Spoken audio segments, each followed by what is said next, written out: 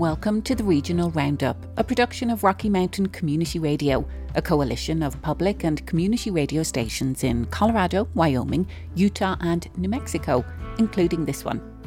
I'm Maeve Conran, the coalition's managing editor, and today, the Mountain West has experienced thousands of avalanches since the start of the year, some of them fatal. We'll speak with the head of the Colorado Avalanche Information Center about the conditions. We're developing weak layers. We're developing structural weaknesses in the snowpack that are going to produce avalanches when we do get snow on them. Then a resident of Moab, Utah, reflects on his participation in the controversial Stanford Prison Experiment in 1971. They stuck us in cells. There were 9 prisoners starting out, 3 in each cell, and we were told we could only use our numbers, not our names. And as wolves are reintroduced in Colorado, a biologist reflects on the successful reintroduction of wolves in Yellowstone. But wolves have become a huge reason that people visit Yellowstone National Park. They've become loved by people from all over the world, but not without pushback. From Rocky Mountain Community Radio, it's the Regional Roundup.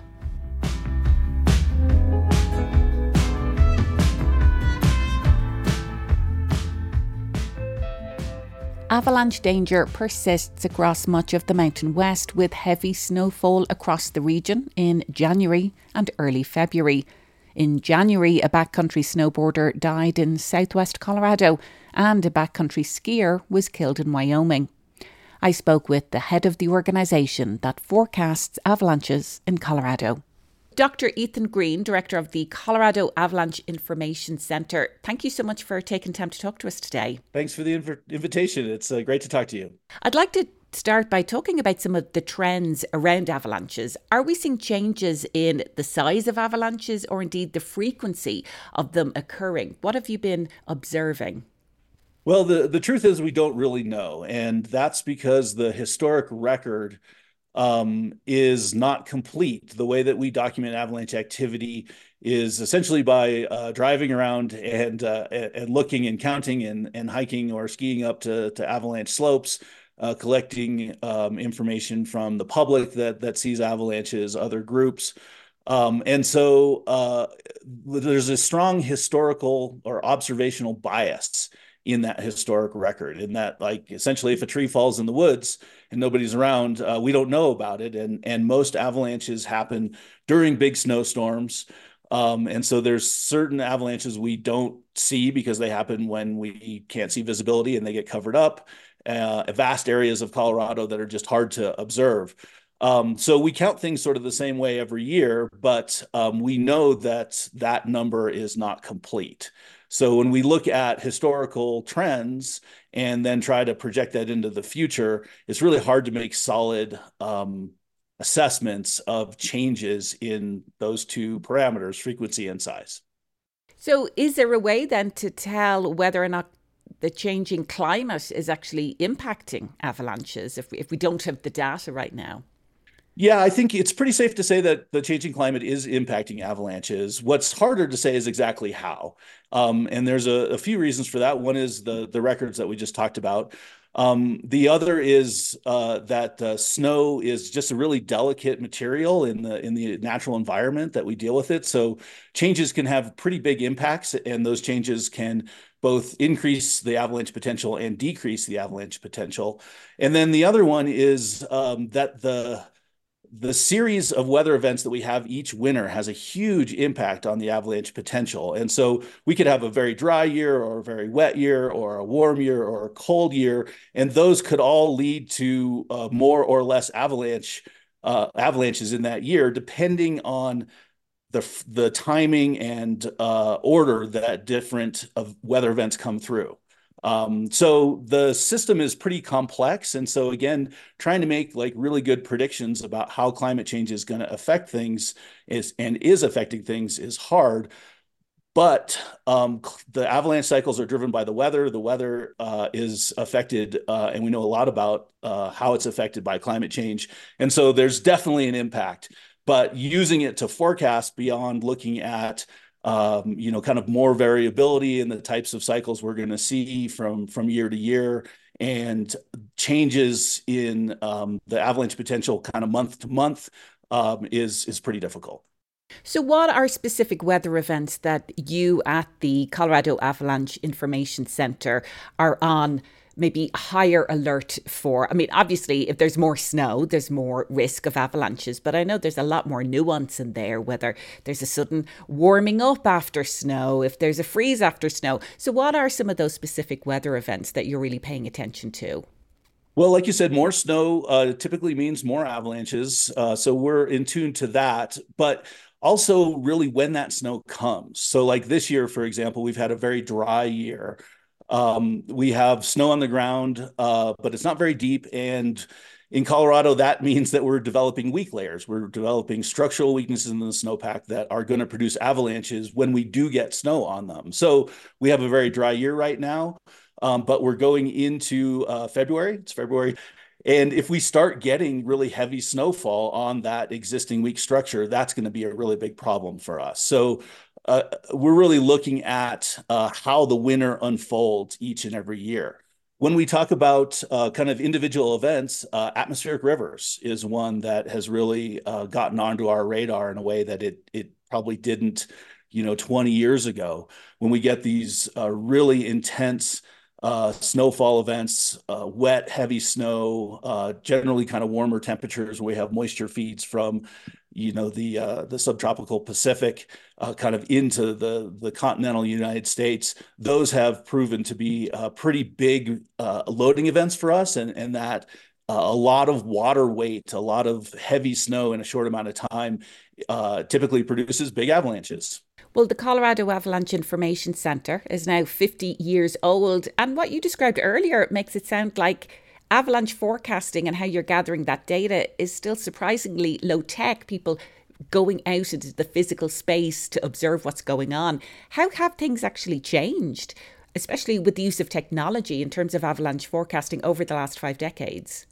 Well, they've changed a lot, but some of the things that we do are refined, but again, like you said, are still sort of low tech. So we do a lot of numerical modeling, which didn't really exist in the way that we do it now at the beginning of the Avalanche Center when it formed in the early 70s. We do a lot of data analysis. So even though the data that we have has problems, we still use it and use it every day. When I started doing this type of work, we were mostly storing data on clipboards.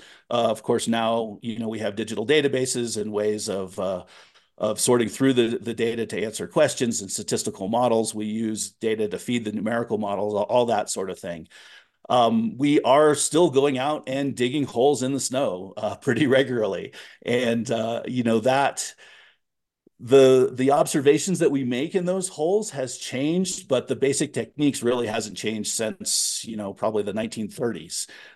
So there's an aspect that still is sort of low tech, although, we're collecting those data on phones and pumping them straight into databases, so we can start using the data before we even return from the field now. So that mechanism has changed a little bit. So, like a lot of fields out there, especially ones that, don't receive billions of dollars of funding every year, we've made a lot of progress. And I think things have improved and grown in accuracy, effectiveness, and sophistication quite a bit during those 50 years. But we still have pretty strong ties to the past. Well, the data that you are collecting through your research around avalanche and avalanche forecasting, is that integrating at all with other data that's being collected around snow?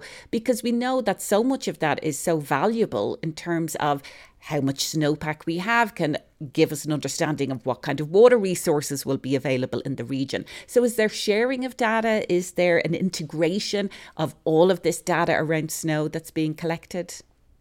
Yes, in really big ways. And that really goes to just the data, the digital data aspects of what we're doing. Everything is, converted into digital formats if it's not collected that way. And so it makes it really easy to move that stuff around. So, some of the data that's being collected to monitor, the amounts of water and runoff and things like that, we're collecting every hour and putting it into our models. The data that we're collecting, both at remote sensing stations and the field data that we collect, goes into databases that other groups can and do use for modeling efforts, longer range forecasting, climate science. All of that information is shared and shared a lot, often, and pretty effectively, I think. So just as we finish up, the primary impact of avalanches nowadays on humans, really it's around those who are recreating in the backcountry often, or not always the backcountry, but it's on recreationists. So for people who are listening, what is your advice around safety considerations when it comes to avalanches? So the real impact on backcountry recreationalists is that's where we see the most fatal accidents. Of course, we still see pretty big impacts on other parts of society. We're just, it's a little easier problem to manage. For folks that are going into the backcountry and doing recreation, there's sort of three things they need to do. One is get current information on what the conditions are, because what they're going to do is going to be pretty different based on whether we say there's a high avalanche danger or a low avalanche danger. And so you need to know that stuff. We're going to give you in these avalanche forecasts that you can see all across the country some information about where the most hazardous areas are, but having some training on how to apply that can be really helpful. So go online. There's lots of good tools online. If you're going to spend time in avalanche terrain, taking a course where you're actually in the field with an instructor is super helpful. And then again, if you're moving into avalanche terrain, make sure that you have proper rescue equipment. That's an avalanche transceiver, a probe pole, and a shovel. You need to know how to use those pieces of equipment, because your group is going to be your best chance at a good outcome if you get involved in an accident. Dr. Ethan Greene is the director of the Colorado Avalanche Information Center. Thank you very much for taking time to talk to us today. It's very nice talking to you. Thanks for having me. You can track avalanche danger across the region at avalanche.org. You're listening to the Regional Roundup from Rocky Mountain Community Radio, a coalition of non-profit radio stations throughout the Rocky Mountain region, including this one. I'm Maeve Conran.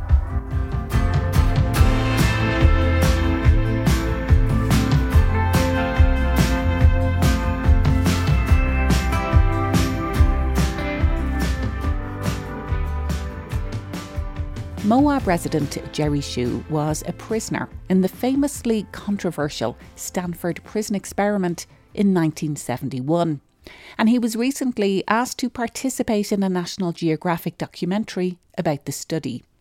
Over 50 years later, Shue reflects on the experience and what it was like to see his fellow inmates again, and he spoke with KZMU's Emily Arnston. The study was supposed to simulate a prison. The lead researcher, Philip Zimbardo, wanted to see how people respond to labels in a role-playing scenario. In this case, how would people behave if they were told they were a prisoner or a prison guard? 24 random participants were divided into guards and prisoners for what was supposed to be a 2-week study. But violence escalated so quickly between the prisoners and the guards that the study was cut short after just 6 days. In this segment, we talked to Shue about his experience in the make-believe prison and what it was like to see some of his fellow participants more than 50 years later. Why did you get involved with the experiment? I was broke. In 1971, I was hitching across the country, and I was looking for a job. And in the Stanford paper, I believe, there was a advertisement for a prison experiment, get paid $15 a day, be housed in this fake prison, which was actually the basement of the psychology building. And the previous, I'm not sure, 2, 3, 4 weeks, I had been sleeping on the ground, camped in the rain. I mean, the idea of 2 weeks paid room and board sounded good to me. Room and board as yeah, either a guard or a prison inmate. And I was very happy to be a prisoner. I had a stack of books. I thought I'd just lay there and read for 2 weeks. And they took my books away and other people's books away. So, yeah, I think before we get ahead of ourselves, can you start at the beginning and tell me, like, day one, what happened, and go from there? We were picked up by real cops and taken to the police station, fingerprinted, taken blindfolded to the prison, which was the university building. And when we got there, they had every person stripped completely, hands up against the wall, and they sprayed us with supposedly delousing material. It was probably deodorant. And they gave us a smock that barely went halfway to your knees, and flip-flops and a chain around our ankle and a nylon stocking on our head. So at that point, did you have any regrets? No, $15 a day. Yeah. I could handle that. Yeah. They stuck us in cells. There were 9 prisoners starting out, 3 in each cell. And we were told we could only use our numbers, not our names. Do you remember your number? Oh, for sure, 5486. And we'd have to come out in the middle of the night and chant our numbers and do jumping jacks and do silly, wasteful, demeaning things just to show who's in charge. Get out here and do 20 jumping jacks for me and count off.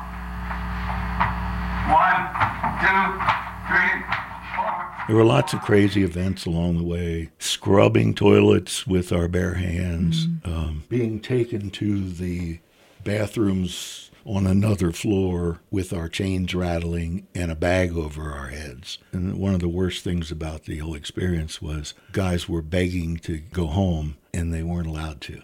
So finally, 1 or 2 guys were released, and that just sort of upped the ante for other people who didn't want to be there.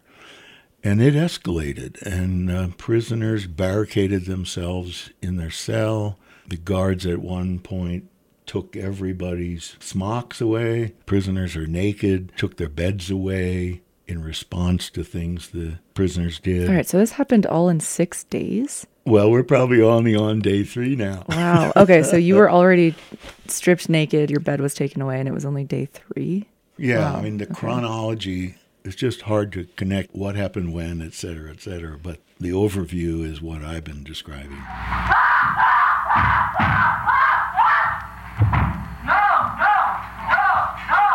In the midst of all the crazy things that went on, a replacement prisoner came in because some prisoners had left. He wasn't there very long at all until he said he wasn't about to play this game. And so he decided he was going to not eat. He was thrown into the closet with his 2 sausages that he wouldn't eat and said, "You can come out of there when you eat your sausages." He didn't eat his sausages. At that point, it was getting ugly. And then they asked us to pound on the door and say something like, whatever his number was, 416 is a bad prisoner or something, and pound on the closet door when he's inside. At that point, there's this line between how much of this is a game, how much of this is real life, and just to keep things stable, I'll go ahead and do it. So he's in there, tension is really high, and Dr. Zimbardo's girlfriend happened to see what was going on, and she got very upset and said, "How can you do this to these boys?" And in his telling, it snapped him out of his role as the superintendent or whatever he was. And the next morning, we were told it was over. He said the experiment clearly showed that good people will do bad things when the situation puts them in that place. The counter to that is a whole point of view, what is demanded of you, as opposed to how do you spontaneously react to the situation. We were given roles, and those could very well have been demand characteristics that drove the way it went. One of the guards, who became known as John Wayne because of his behavior, said he thought he was trying to do the best he could to represent what they wanted him to be. And boy, he did a great job of it. He had people hating him. I know that there wasn't any physical violence, but what was like the worst thing that happened? There were scuffles. 2 guys tried to escape, and I don't know how far they got, but they were found. And they had to be wrestled back in. Guards at another point, they got a CO2 fire extinguisher and blasted the faces of the guys inside the cell. I mean, toward the end, John Wayne had us playing camels, where one prisoner was on their hands and knees and the other prisoner was supposed to come up and hump the camel. And, nobody said, no, I won't do that. Do you believe that people are made cruel by their environments, like the experiment suggested? Dr. Zimbardo, decades later, he testified in favor of one of the GIs that was involved in the Abu Ghraib fiasco. And he made the case that this was a perfectly nice young man put in a bad situation. While the easy lesson of this Stanford Prison Experiment was that good people could go bad in a bad situation, is way too simplistic. So you recently went out to LA to have kind of a reunion and to do some filming for the documentary that's coming out. What were some of your first impressions of seeing those people? So at this point, we're all in our 70s. Right. And we're all strangers. I don't know if any of us had seen. And so it was not thrilling to see an old friend. They weren't old friends, and, our lives went on. How did your memories of the experiment compare to the other people's memories that you saw at this reunion? One of the most fascinating things was I have regretted ever since pounding on that door. Well, it turned out one of the guards, who was actually John Wayne's sidekick, he was thrown in this role, and he was on the same shift as John Wayne. And he said at that point things were so tense, and in his frustration, he slammed his baton into the closet door. And he said he has a hard time thinking about it ever since. It brings tears to his eyes that he acted that way. Well, here's a guy who has 50 years of regrets because of his frustration, and I had 50 years of regret at my acquiescence. Moab resident Jerry Shue, who participated in the controversial Stanford Prison Experiment in 1971, speaking with KZMU's Emily Arnston. You can see a photo of Shue as prisoner 5486, and you can hear more of that conversation at kzmu.org. And we finished the show with wolves. The first wolves have been reintroduced to Colorado, with more coming later this year. Many people have looked to the Yellowstone Wolf Reintroduction Program, which dates back to the 1990s, as a model for what could happen in Colorado. Taylor Raby is a researcher with the Yellowstone Wolf Project. She's been observing and studying grey wolves for the last 5 years. She spoke last month as part of the 2024 Winter Naturalist Nights series in partnership with Aspen Public Radio. So people are attracted to the big, sexy megafauna, grizzly bears, mountain lions, wolves. But wolves have become a huge reason that people visit Yellowstone National Park. They've become loved by people from all over the world, but not without pushback. I like to show a comparison between wolves and dogs. Dogs are something we all enjoy spending time with. A lot of us own them, and dogs are just big domesticated wolves. Just like dogs, wolves like to roll around in smelly things. This is a nice grizzly bear poop, and one of our year-old wolves having some fun in it. And because people see their dogs in wolves, it makes them so likable, and it helps people relate to them. They're extremely social and charismatic animals. Wolves love a good game of tug of war. So these are some puppies from the Lupin Creek pack. They were about 7 months old at the time. They had killed a bighorn sheep, and they played with this piece of skin for about 3 months every time they walked by the area. So these behaviors are something that we have the opportunity to observe and share with people from all over the world. This is one of the reasons that people have fallen in love with wolves, myself included. But this hasn't always been the case, and wolves still cause extreme controversy. And although wolves are liked a lot better now, some people still hate them. They always have, and they probably always will. So in the early 1900s, wolves were eradicated from the western part of the United States. The last Yellowstone wolf was shot and killed in 1926. This was a common occurrence, and the political pool that wolves have on the West is still very prominent, as I'm sure you all know. Wolves were vilified in the media then, and they're still vilified in the media now. Little Red Riding Hood, the Three Little Pigs, Beauty and the Beast, they're trying to eat her dad, right? And Frozen, they're trying to eat them. And so the media continues to paint wolves in a very negative light. In 1995 and 1996, Doug Smith, the former lead wolf biologist for that Yellowstone Wolf Project, helped reintroduce the first set of wolves into Yellowstone National Park. From 1995 to 1996, we brought down 31 wolves from Canada, and we put them into acclimation pens, which were 1 acre in size, for about 10 weeks. The following year, we brought another 10 wolves down from northwest Montana and put them back into the park as well. People were very angry, and they fought the reintroduction every step of the way. Now, I belong on the team that continues to educate, research, and provide information to the world on wild wolves. The Yellowstone Wolf Project is arguably the most successful carnivore reintroduction program in the entire world. So this just highlights the historic gray wolf range. You can see that in the dark green sage color going all the way over towards the eastern part of the US. The current habitat in orange, and this is even a little outdated because we have wolves in Colorado now, and then the potential habitat in that rusty color. The wolves are starting to recolonize the western part of the U.S., and they've expanded, and they're in places that no one ever thought they would be. When we reintroduced wolves back into Yellowstone in 1995, if you would have asked anyone, would we expect to see wolves in California, they would have laughed, right? And now they're doing well there. No one thought wolves would be as visible as they are in Yellowstone National Park, so it's become very, very useful and easy for us to study these wolves over the last 28 years. Their population stays right around 100 wolves at any given time. You can see that population stabilized right around 2009, and that's what the capacity sits at.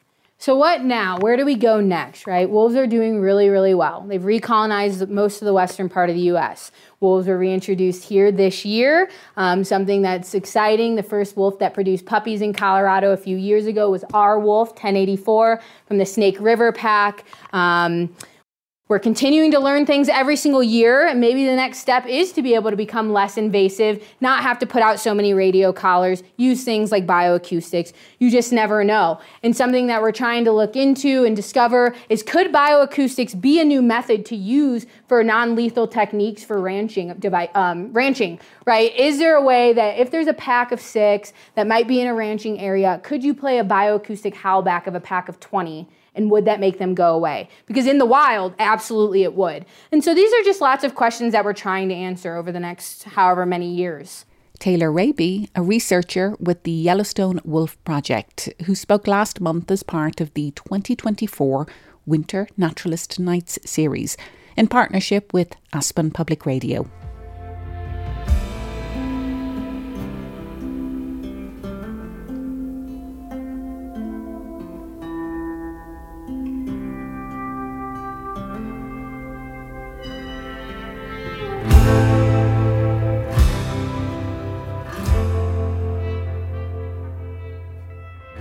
You've been listening to the Regional Roundup, a production of Rocky Mountain Community Radio, a network of public and community radio stations in Colorado, Wyoming, Utah and New Mexico, including this one. Thanks to Emily Arnston at KZNU in Moab and Aspen Public Radio for today's show. Our theme music is Take Me Somewhere by Joel Adam Russell. I'm Maeve Conran. Thanks for listening.